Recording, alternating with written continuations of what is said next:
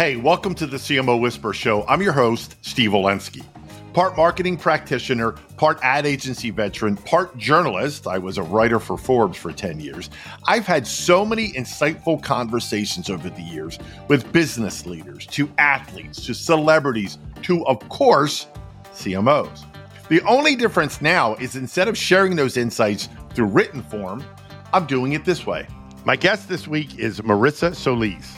Marissa is Senior Vice President, Global Brand and Consumer Marketing for the NFL, where she leads all global brand and consumer marketing initiatives for the league, including all national advertising, both traditional and digital, in-stadium marketing, and new fan development. She began her career in brand management at Procter & Gamble Latin America, where she led marketing for brands such as Ariel, Downy, and Pampers in Central America and the Caribbean. In 2003, she joined PepsiCo's Frito-Lay North America division, and during her 18-year tenure, she led numerous brand marketing initiatives and national campaigns for globally renowned food and beverage brands like Doritos and Pepsi. In 2021, Marissa was recognized by Adweek as one of the most powerful women in sports for elevating the football watching occasion with the NFL and Frito-Lay partnership. Marissa, I don't know how you find time to breathe, let alone eat or have a life. After all that, it's an incredibly impressive background. Thank you for joining us on the show. Thank you for having me, Steve. This will be fun. It will be a blast. We've had numerous conversations kind of off the air. So we're recording this about 10 days out from the big game. I'm allowed to say Super Bowl, right? You can say Super Bowl, yes. It's going back to my old ad agency days. So I'm being facetious. The Super Bowl is about 10 days away. Neither one of our teams are in, by the way. I'm an Eagles fan. Marissa's a Cowboys fan. So be that as it may. So I saw the other day on LinkedIn, you shared, I believe it was like a 6 or 7 teas of the new NFL branded spot that's going to debut during the Super Bowl. I know you can't give away the farm, right? But what can you share with my listeners ahead of the game about the new spot?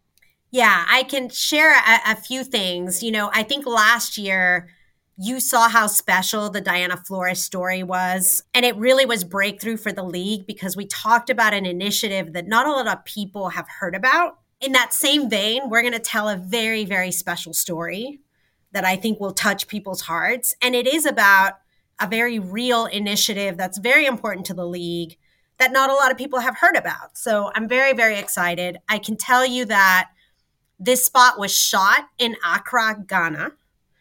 It was directed by a Nigerian director, and the staff was a completely fully Ghanaian staff. The star of our commercial is a Nigerian as well, and there's a lot of little surprises along the way and star appearances. So it's going to be very special. I'm very excited. I cannot wait. Are you able to tell us how long the spot is? We will run. So you saw, I believe, a 15-second teaser this past weekend. During Pro Bowl games, you're going to see another 30-second teaser. And it really kind of will set the stage for the story. And then you'll see a 2-minute spot in the Super Bowl right after halftime. Yeah, exactly. I can't wait. I can't wait. And I love, the teaser with the players involved and just taking them in their uniforms, but putting them in such a different location. Yes. That's going to be incredible. It will be incredible. So tune in. I'll be tuned in, believe me. So I think the first thing or the next thing I want to ask about, and this is very interesting to me, it's the globalization, right? Now, the league's been, if you're a fan of the league and if you're not, the NFL has been playing regularly outside of the U.S. for how many years, Marissa? In London especially, right? That's where. Yeah, gosh, don't quote me on this, but it's been over 20 years that we've been playing, a game abroad. In London, we've been playing in Mexico. We started playing in Germany. So yes, slowly but surely, we've been starting to play around the world. So, if people listening who are a, quote, U.S. only brand, which the NFL was, right? How do you, if you're in front of a bunch of marketers who are U.S. based and only sell, but they want to expand, how do you grow that global fan base? Yeah, I think it's really, really important because we are, I think, arguably the biggest sport in America. And while we're present around the world, I wouldn't call us a global sport yet, nor a global platform. And that's our aspiration, right? In 10 years, we want to be, the biggest global sport and entertainment and media platform in the world. And that doesn't just mean going to play games all over the world. It certainly helps. That means connecting with each and every audience that's out there, right? So really understanding what the fan base around the world cares about, what jazzes them up, what motivates them, not just sports, but in general, right? And really trying to connect our brand and what we stand for, which is all about this epic possibilities and this notion of this incredible game bringing people together. How do we take that promise and make it relevant for everybody around the world, whether you're watching in China or Brazil or Africa? So there has to be, not to state the obvious, but there's got to be some kind of educational. There's definitely an educational component. I think, as any global brand, the promise that our brand brings is very universal. It's very human and universal. And so we're going to double down on that promise, right? The notion again of epic possibilities, that this game is bigger than ourselves, right? That the sport brings us all together. We will double down on that. But it's beyond that, right? We have to connect at a very real level to different cultures. And so making sure that we create a strategy that connects both at the local level, but also builds a global brand. We're going to have to be very meticulous and very careful about doing that. Yeah, I get the feeling that, a brand like the NFL is known around the world, but it's the education sometimes of the actual game itself, right? The rules. Yeah. Yeah. It's the education of the rules, the ins and outs, who the players are, who the teams are, how everything comes together. And I wish it was that simple, only the education, because I think it's also the cultural component. We are such a part of pop culture in America, and that carries forth, right, globally. And so how do you bring together the education around the game, the impact that we want to have in local communities, and then tie it all up in this pop culture piece that is very much a global phenomenon, not just a local phenomenon. How is it decided, where the next market will be? Like, how does the league, how do you guys decide, like, let's try this country? Yeah, I mean, there's multiple factors. Like any brand trying to decide which country, what's the next country. It's really understanding the addressable marketplace. Some of it is around the fan base and how much of a foundation we already have there and how easy it would be to, grow and convert that fan base. But some of it, frankly, is logistics in the local market, right? Are we able to go in and play? What does the media landscape in that market look like? What does it look like in terms of quote unquote your competition, right? Are there other sports that, are clear winners in that country? And how would we come in and, be able to offer something different and unique?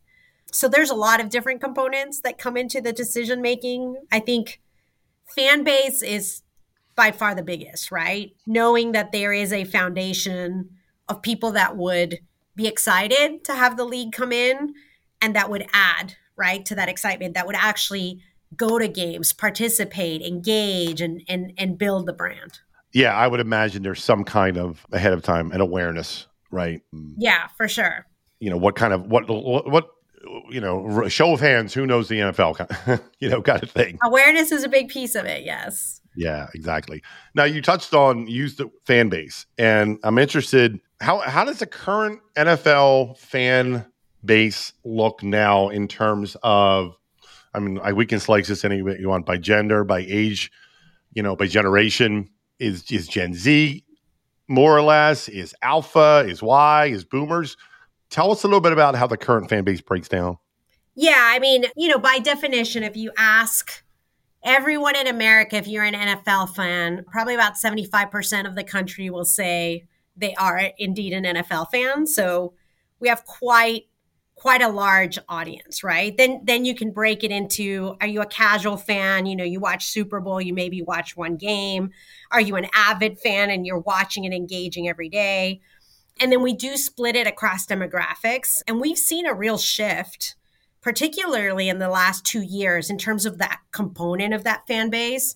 It used to be pretty homogenous, right? Center of the country, tended to be older. It is now shifting, and we're seeing a lot more women come into the mold or into the fold. We're seeing a lot more of the younger generation. So when I say younger, 35 and under, Gen Z's playing a pretty important role in terms of the fan base makeup. And then you also start to see a big spike in terms of multicultural audiences. So big spike with our Latino audiences, our African American audiences, even our Asian American audiences. As we start to look at the segments, you're starting to see a spike in terms of who's watching and who's engaging. I think a lot of that is driven by Gen Z, right? Because by definition, that generation is so much more multicultural that as we appeal to and start to gain more younger fans, just by definition, those younger fans will tend to be a lot more diverse and multicultural. And is it fair to say then, do you, in your role, look at the way you market and promote to a given generation based, and then look at the platform? Meaning Gen Z is more likely to be on TikTok kind of thing versus traditional broadcast for an older generation. Absolutely. I mean, at the end of the day, like every other brand, it's about relevance, right? We have to stay relevant to our audience. And so you need to be where your audience is. So first and foremost, the message needs to be timely. So while there's a lot of timeless, things about the league, there's a lot of timeless principles, there's a lot of timeless benefits, timeless things that the league offers.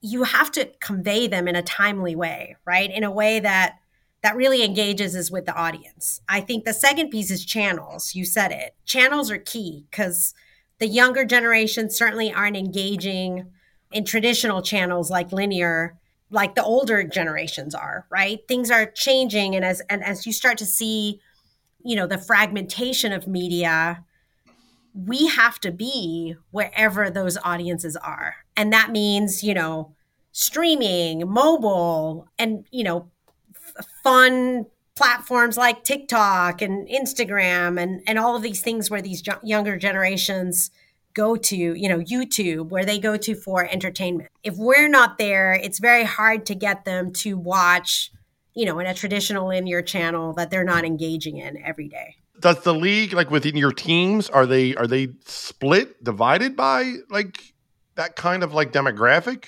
We're not split by demographic. We're not even split by channel, Steve. I would say our team is very integrated. I mean, first and foremost, my team is all about the brand and that global message and what our consumers and our fan base are looking for. We very much focus on new audiences. That's a big part of our focus, is how do we grow the fan base. But my peers, you've got Ian Trombetta. He leads social and influencer marketing. And that is intricately tied to what I do, because my message can't get out there without, social media and without engaging with the creator economy. My other peer, Andy Kaufman, heads up all of our insights and analytics. So he's very much embedded in our team to kind of guide us through, what are the best channels? Where do you find the audiences? How do you engage, this fan journey versus that fan journey? Because the fan journey of, Taylor Swift, Swiftie that just came into the game because Taylor happens to be in the audience is a very different fan journey than a New York Jets fan that's been watching his Jets for 30 years and, watches every Sunday loyally. So very, very different. All right. Okay. Since you went there and you brought her up. I did go there. You knew it's coming. I knew. Yes. Everybody wants to know, I've heard it called the Taylor Swift effect. From your position, how do you describe this like phenomenon, if you will? Yeah, I will tell you, it's something that we never thought would happen. It's something that we certainly didn't create, but it is something that I think our team was ready for, because you always have to be ready for culture, right? Culture happens and you got to be ready to react and to live it and to amplify it. And when everything went down, I mean, I remember it was actually the day that we announced the Usher halftime show.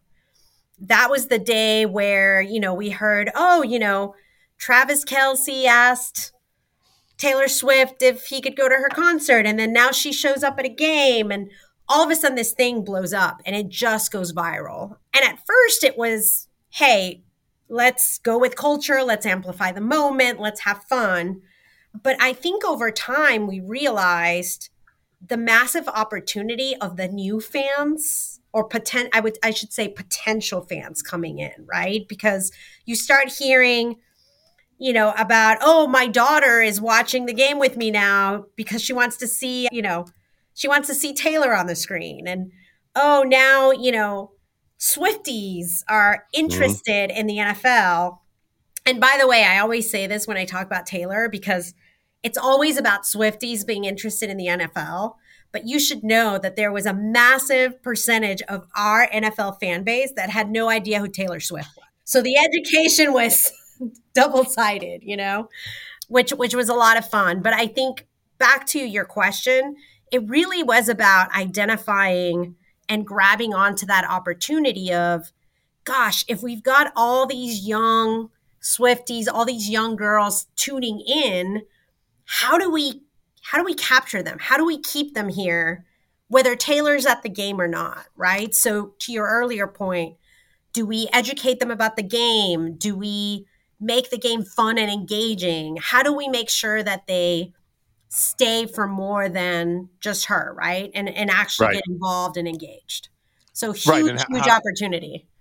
Exactly. And how do we get them to watch not just Chiefs games, kind of thing. Oh, for sure. And I will also say and give a lot of credit to my peer Ian and that social influencer team. This has been going on for quite a while. Taylor just happens to be the most famous of player girlfriends, but there is a phenomenon where player girlfriends, player wives, they're out there. They're on social media. They're commenting on the game. They have their own lives. And our fans, particularly Gen Z, are very interested in what's happening, in player wives, player girlfriend, because they're different verticals, right? A lot of it is about fashion. A lot of it is about music, about pop culture. And so that's not something that's new. That is something we've been seeing for a while. And that's really part of the strategy of how we engage with Gen Z. I think Taylor just came in and absolutely multiplied it. It's with her, it's the multiplier effect in everything she does. So it just made it big and more relevant. I think, not to put words in your mouth, but the lesson for other brands, right, is you have to be at the ready. So like you said, pop culture can come and go in a second. Yeah. And you have to be at the ready to, and I hate to use this word because it sounds, capitalistic, but capitalize on the moment to expand this into what other brands can learn. And I don't just mean professional leagues, just any brand can learn from what the NFL has done to fully take advantage. Say what you want, but that's really, and it's incredible. I think you said it. You have to be at the ready, but you also have to be vulnerable to culture because it just happens, right? And I hear many marketers out there talk about how, we're at the forefront of culture and we create pop culture. And I'm going to call BS on that because I don't think any brand creates pop culture. Pop culture is out there and we just need to be, to your point, we need to be there ready to engage. But anyone that claims to create it, I think is going a little bit too far. Now, look, one of the most popular and most famous examples of this includes the NFL, and it's the Oreo. Oh, right? Oh, yeah. I mean, that's textbook how a brand can capitalize on a moment. It just happens, You don't plan for that kind of stuff. No. So that's the living embodiment, the case study of something happens, boom, you act on it. For sure. let's shift to the ever-changing media landscape, right? And because you heard it, I'm sure, firsthand about the big, at least initial uproar when the one playoff game was on streaming only, right? On Peacock. And then it turned out to be, as you aptly put it, or I think you shared on your LinkedIn, it broke records, right? So let's start with what kind of feedback, although I could probably fill in the blanks, and what people were saying, because I'm sure a lot of people were not happy. But then the outcome, the after effect is, look at this, we're setting records. Yeah, I mean, I think change is hard, and when you're a viewer and you're used to a certain way of, watching your games, and all of a sudden, you're asked to subscribe somewhere, or, it's behind a paywall. Yeah, I can understand it's frustrating. At the same time, it wasn't anything new. I mean, we have an entire season on Amazon on Thursday Night Football, right? So there's already precedent there. We had another Peacock game earlier in the year. This just happened to be a very important playoff game, with some key teams that it was kind of must-watch TV. But the reality is, you have to go with where your audience is going and where the trends are going. And we know that the younger audiences are streaming. This is how they're consuming content. And so for us, it's not that we're trying to charge money or exploit the fan base. It really is about making sure you're going, where the puck, skating to where the puck is going to continue to remain relevant. I mean, luckily, we are still relevant on linear. We're still commanding massive audiences. I believe that the latest number I saw for this weekend's game was massive. I mean, over 50 million viewers, watch that playoff game, that Detroit 49ers game. Insane, right? On linear. But at the same time, like, more and more people are turning to streaming. And so if we're not there, the danger is 3, 4, 5 years from now, your audience will be in a completely different place that you're not. And so that's the part of the strategy, right? Is making sure that we start to carve out those territories so that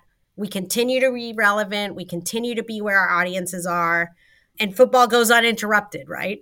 For lack of a better term. Exactly. Let's talk about partnerships for a second. I know the brand has had many partnerships, including with brands like Disney and then the Toy Story franchise. How do you determine, and when I say you, I mean the brand, when it comes to partnership, which brands are right to partner with? Yeah, I mean, a lot of it also has to do with our broader strategy, right? So we have our corporate partners, our broadcast partners. In the case of Toy Story and Disney, I mean, that was a very natural collaboration because of the work that we do with ABC, ESPN, every day. And so for us, really understanding the broader offerings that our partners bring to the table and where maybe a piece of those offerings can connect or synergize with a piece of what the league is doing, that's where the magic is. Because sometimes, you bring two entities that are so massive together, and it's easy to just kind of do what's expected, right? Two massive properties, let's advertise, let's make sure, we've got the games on, live games, things like that.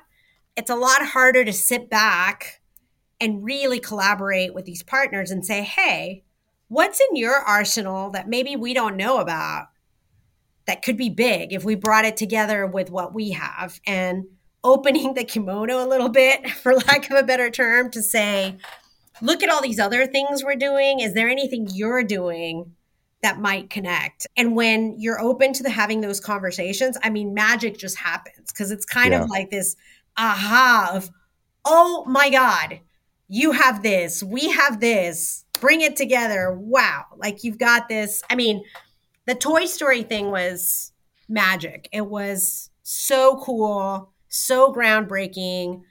But, it wasn't the first time we've done something like that. We partnered with Nickelodeon before and done a lot of fun kind of alternative broadcasts for kids and, bringing kind of the fun and magic of football to educate that younger audience. So we've done it before. It's just the massive power of the Toy Story franchise, combined with the league and the NFL, combined with an international game, combined with AI and the technology to bring to life in real time a game animated in Toy Story World. It was just really cool. Like all those Yeah. things coming together. Yeah, and to kind of put a bow on this, the lesson for brands is really there's got to be that mutual sharing. Like what's best in for your brand and their brand. Do your goals align? Do your philosophies align? Do the culture align? Those kinds of things. Absolutely. It's sharing and dare I say it's trust. And Mm. so many times, the walls are put up, in partnerships because either you don't want to reveal some secret IP you may have, or, that there's just not a lot of trust there. Sometimes you just have to trust that your partner and yourself, have the same goals, and that together you can probably reach that goal in a much better way or in a much bigger way with much bigger impact, if you both come to the table. So trust is a big piece of it as well. I want the listeners to hear there's so many philanthropic charitable endeavors the league's involved in. But two that I am personally very much involved in and have a lot of interest in is anti-bullying and mental health Yep. awareness. Talk a little bit about how the league gets involved with those kinds of causes and why they're so important. Yeah, I mean, I will preface it by saying that the power of the NFL family is vast. It Mm. reaches every corner of the nation and, dare I say, the world, because it's about our players and what they do for their communities. It's about our coaches, our GMs, our clubs, the league, our foundation, the partners. Like when you see the ecosystem of what's behind our community work, it's vast and massive.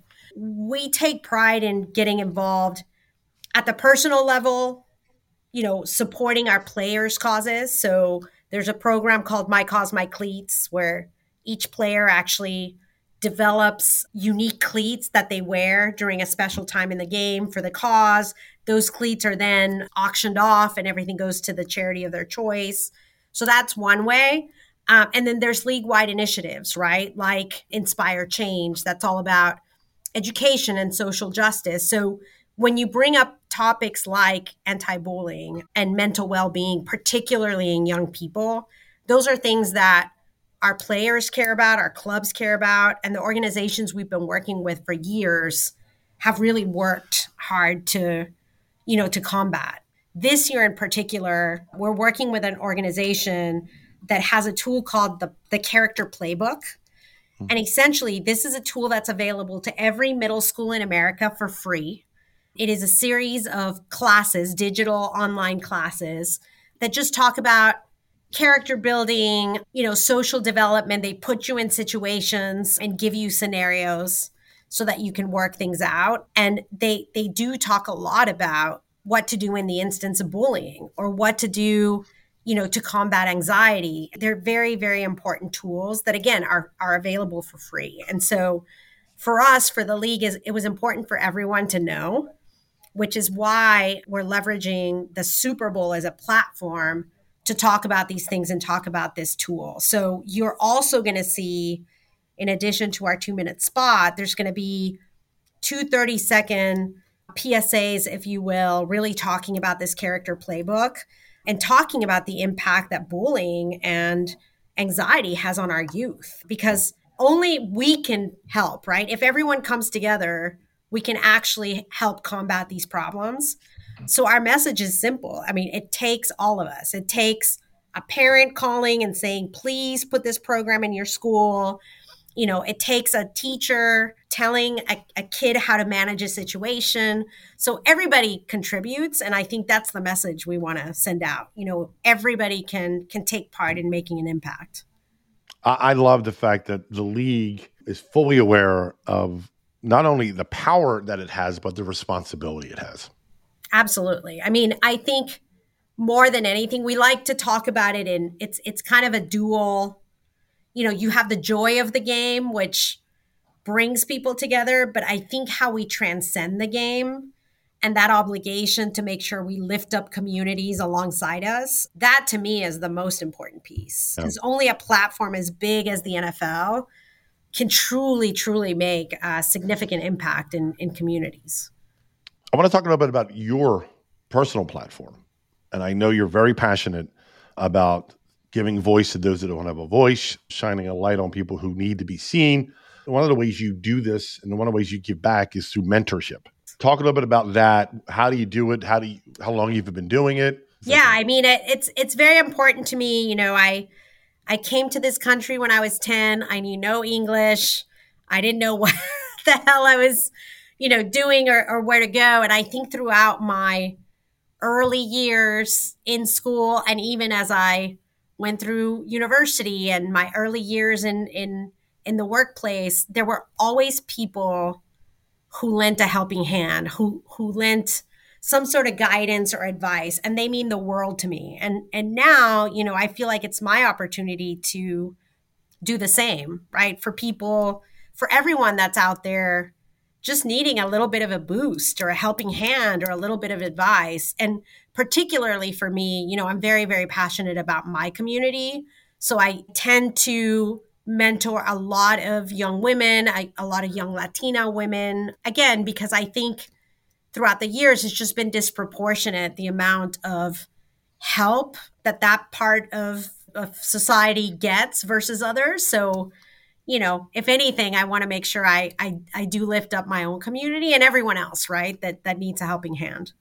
Well, you get massive respect for me because I'm such a big believer in paying it forward. So much respect for you on that.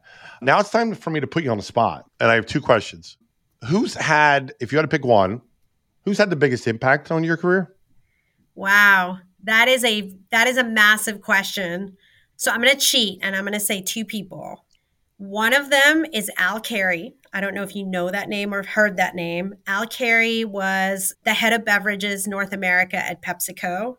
He held many positions at PepsiCo, but I think he rose to that position. He was really instrumental in shaping me, giving me challenges, making sure people knew I was there and just pushing me. And I certainly would not be here if it were not for him. I think he's probably the biggest person with the biggest impact in my career.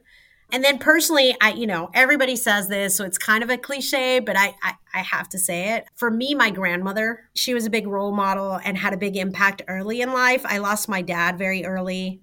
I was 6. My mom, was a single woman for a while trying to deal with life. And my grandmother was just the strongest, most focused human being, and her work ethic and just everything she represented, I think is kind of what laid the foundation for everything. So awesome. You could cheat. That's fine. We'll give you 2. And I want to end it with, and listeners to my show will know, so I know you can't see it listening, but Marissa can see the album wall behind me in my studio, and I'm a massive music fan, and music has played a big role in my life. And one of the songs that always resonates the most with me is a song called Lean On Me by Bill Withers. If you don't know the song, but it's all about needing people to lean on to different times of your life. And I take a lot of pride in that. So putting you on the spot part 2, is there a song, is there a lyric, even a concert or something music related that has a special meaning to you and why? Oh my goodness. You're really putting me on the spot. There's a poem that's meaningful, but that's not music. So I will That's okay. Well, it's lyrical. There is a poem that is my mantra that I read it. I read it in high school and it's just stuck with me forever. It's called Invictus. I don't know if you know Invictus, but it's basically, out of the night that covers me, dark from the pit from pole to pole, I think whatever God's there be for my unconquerable soul. And it goes on to talk about, the darkness, and I'm going to come out of the darkness. And it ends with, I am the master of my fate. I am the captain of my soul. So it really is all about being unconquerable and bold and taking those big chances. So that is my poem that I carry with me. Music-wise, we could go forever because there's a lot of music influences as well. We'll save that for part 2. Yeah, I think that one is definitely my mantra that I carry with me. I love that. I'm going to look it up. I absolutely love that. Invictus. Everybody look up Invictus. Yes. Well, listen, Marissa, we're coming up against the time. I cannot thank you enough. I'm so glad we met. You're a very special person, and the NFL was very lucky to have you. I will not ask you to make a prediction for the game. It will be epic. It will be epic. It will be epic. And the commercials will be epic. I'm an ad guy, so I can't wait to see the commercials. The commercials will be epic. Yes. Exactly. Lots of food. All kidding aside, the Super Bowl is just it's an experience. It definitely is. It's family and it's community. Yes. And it will forever remain because I think every year I get asked, is this over? There's not going to be any more Super Bowls. Every year. And I've been asked that for the last 20. And I think it's just going to keep being an awesome tradition for years and years to come. The only thing I will say, and I will push on this, and I may be an army of one, but I want to get the Super Bowl on a Saturday because everybody likes being off the next day. Just get Monday off. Just call for a national holiday on Monday. Or either or. That's fine. Either or, yeah. Either or. Well, listen, thank you again so much for coming on. I really appreciate it. Thank you, Steve. That was fun. Well, that wraps up another episode of the CMO Whisperer Show. I hope you shared this episode with your friends. And if you have not already, please subscribe to be kept up to date on all the latest episodes. And if you're so inclined, leave me a review on your favorite podcast platform. Thank you.